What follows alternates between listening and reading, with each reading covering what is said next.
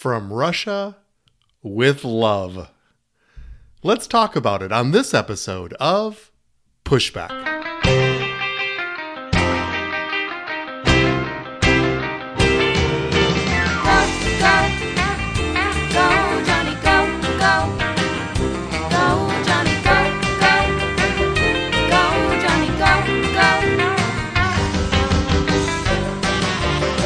If you're concerned about the direction our culture is heading, then maybe it's time to push back. Hello, everyone. It's another episode of Pushback, and I'm Dr. Johnny.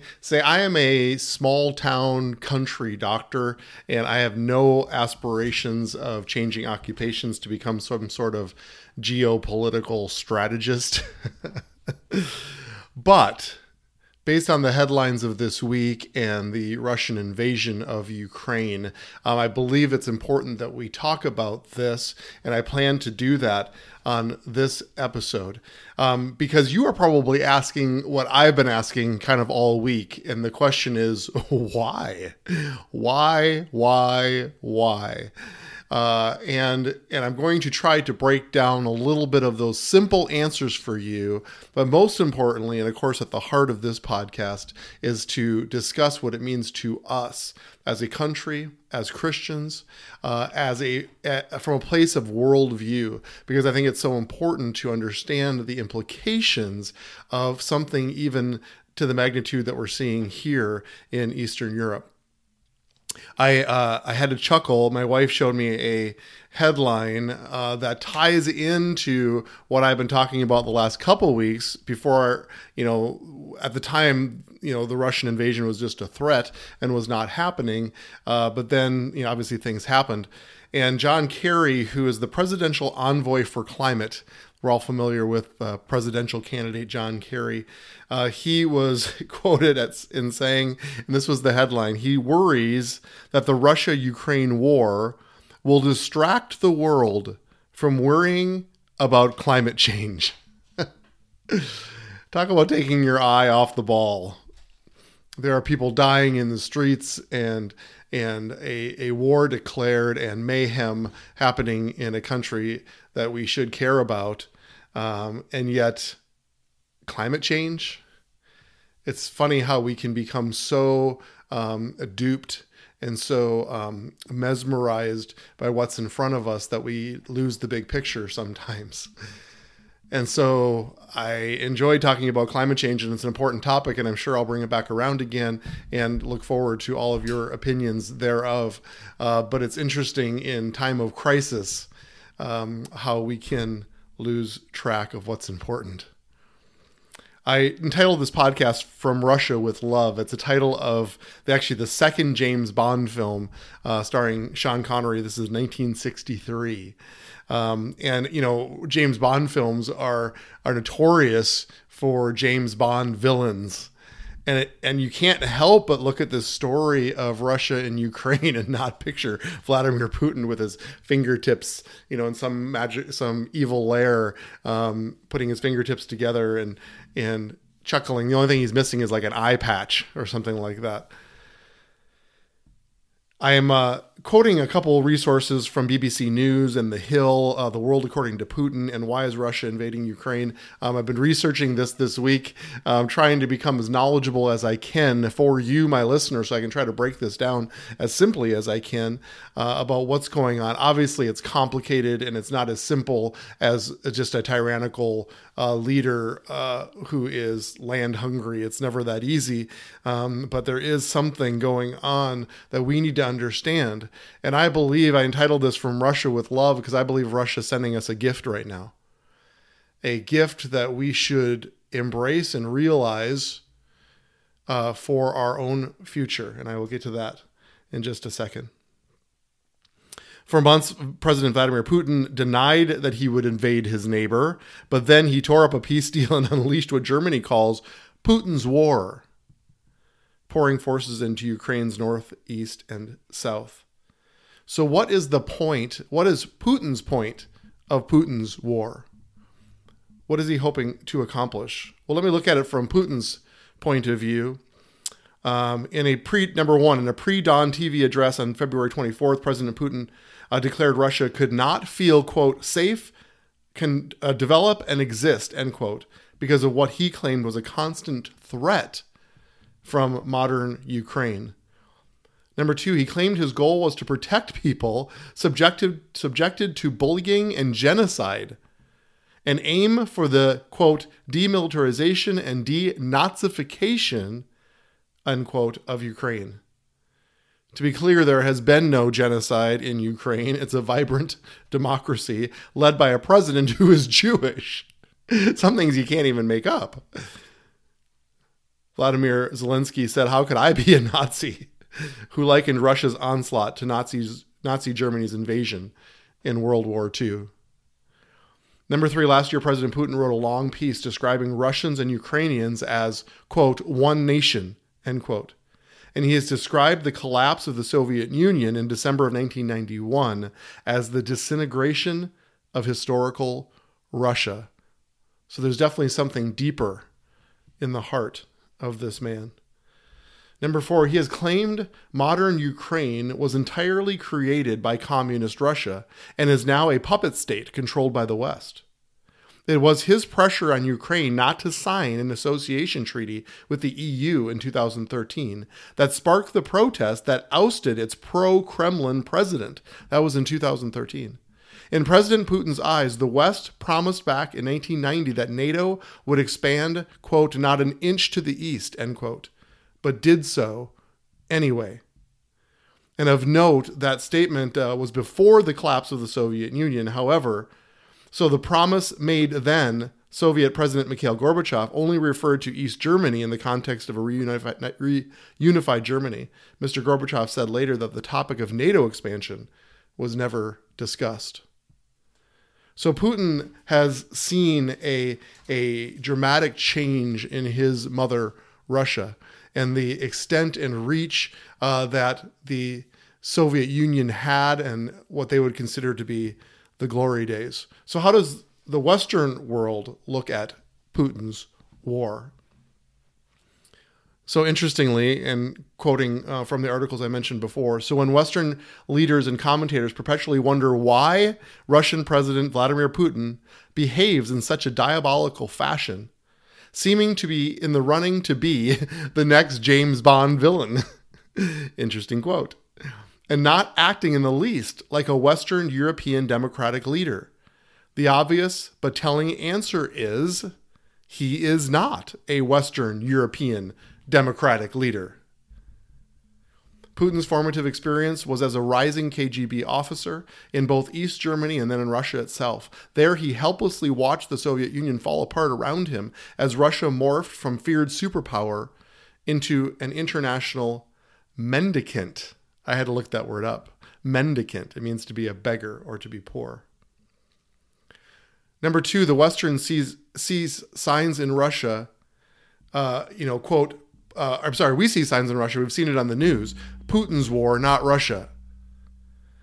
Unfortunately, that's not a great reflection of what the populace believes in a whole. A great deal of the reason for the Russian president's enduring popularity, so baffling to so many Western analysts, is that Putin's deep desire to right Russia's geostrategic slide, to make Russia great again, is widely shared by the Russian people as a whole. Great Russian nationalism as a guiding force is the secret to Putin's enduring political success. At the end of the last year, more than 60% of Russians polled still rated the Russian president's performance as positive. 60%. A formidable level of approval that would make most Western leaders envious. Our dear President Joe Biden is about at 38%. For comparison's sake. So number 3, to bring Russia back, above all, Putin must secure dominance in this country's, quote, near abroad, establishing a severe influence over its neighbors as both a sign of Russia's continued offensive power projection and a geographic form of defense. But this goes beyond NATO. In the words of Germany's chancellor, Russia's leader, quote, wants to take over Europe according to his world view, end quote. Now, as the speaker of the Pushback podcast, this is what makes my ears perk up. Let's talk about worldview. Let's talk about Vladimir Putin's worldview. Let's talk about how somebody with this worldview gains power. It's a sobering tale for sure.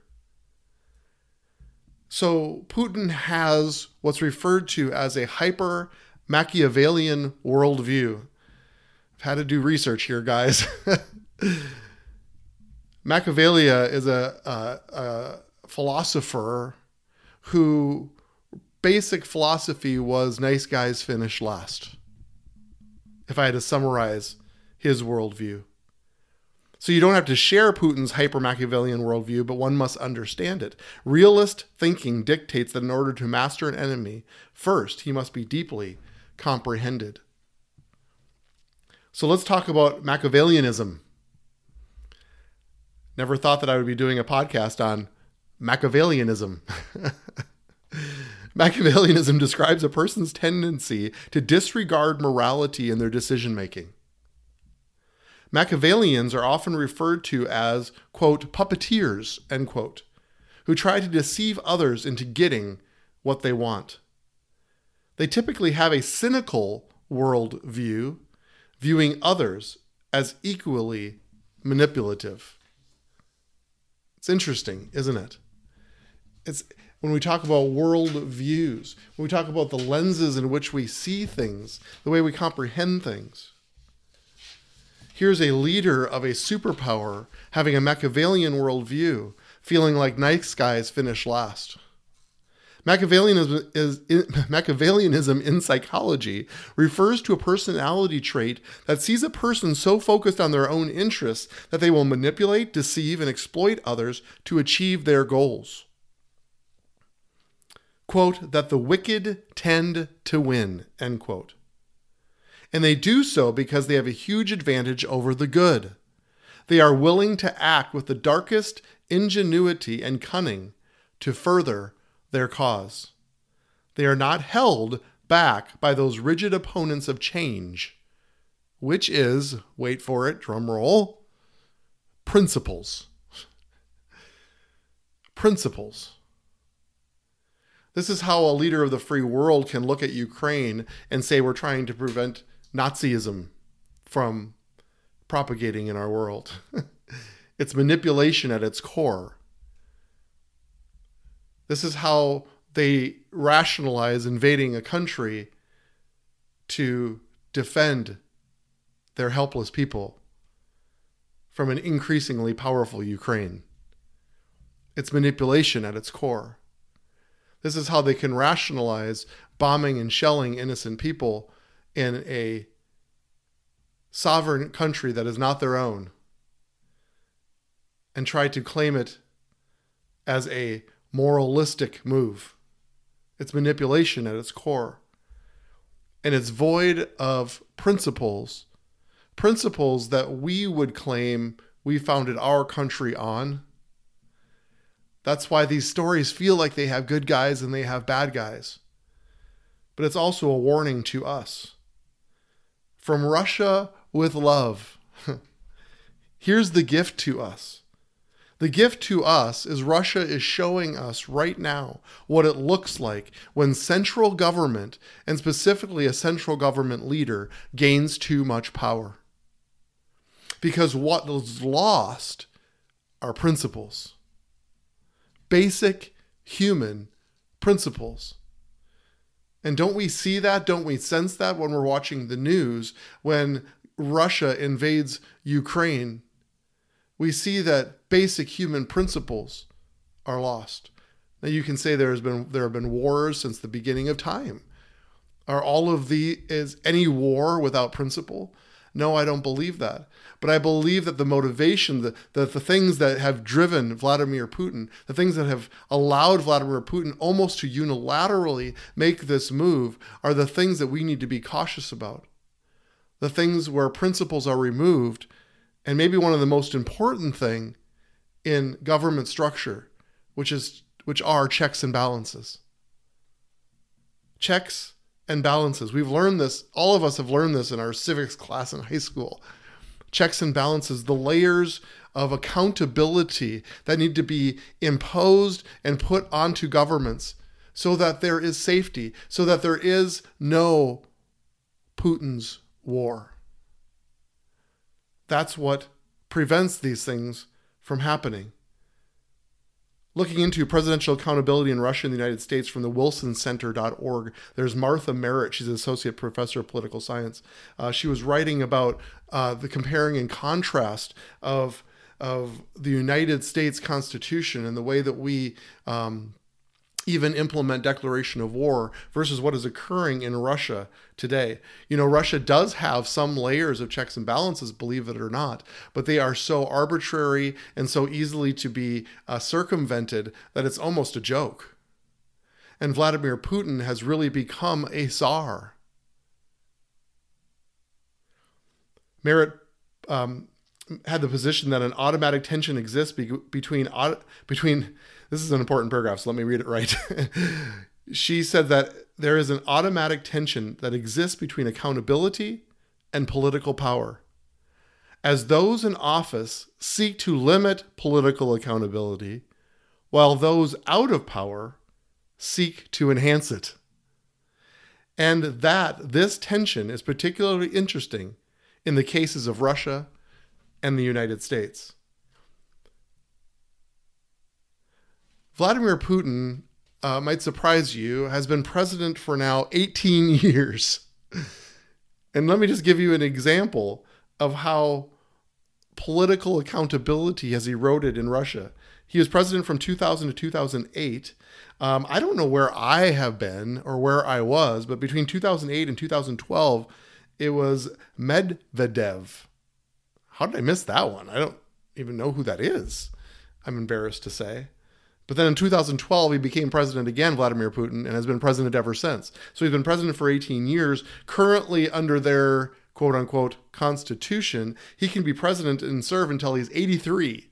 That's 14 more years. He could be their president for 32 years. Sounds more like a czar than a president. So listen to this. Putin reportedly told lawmakers in 2021 that he did not support completely eliminating term limits, but he did support amending the Constitution to reset the number of terms that he could serve. It's almost laughable, is it not? But this is what happens when there is a Machiavellian worldview where the ends justify the means, where we serve the selfish ambitions of one, any means necessary. So this is the gift to the United States from Russia with love.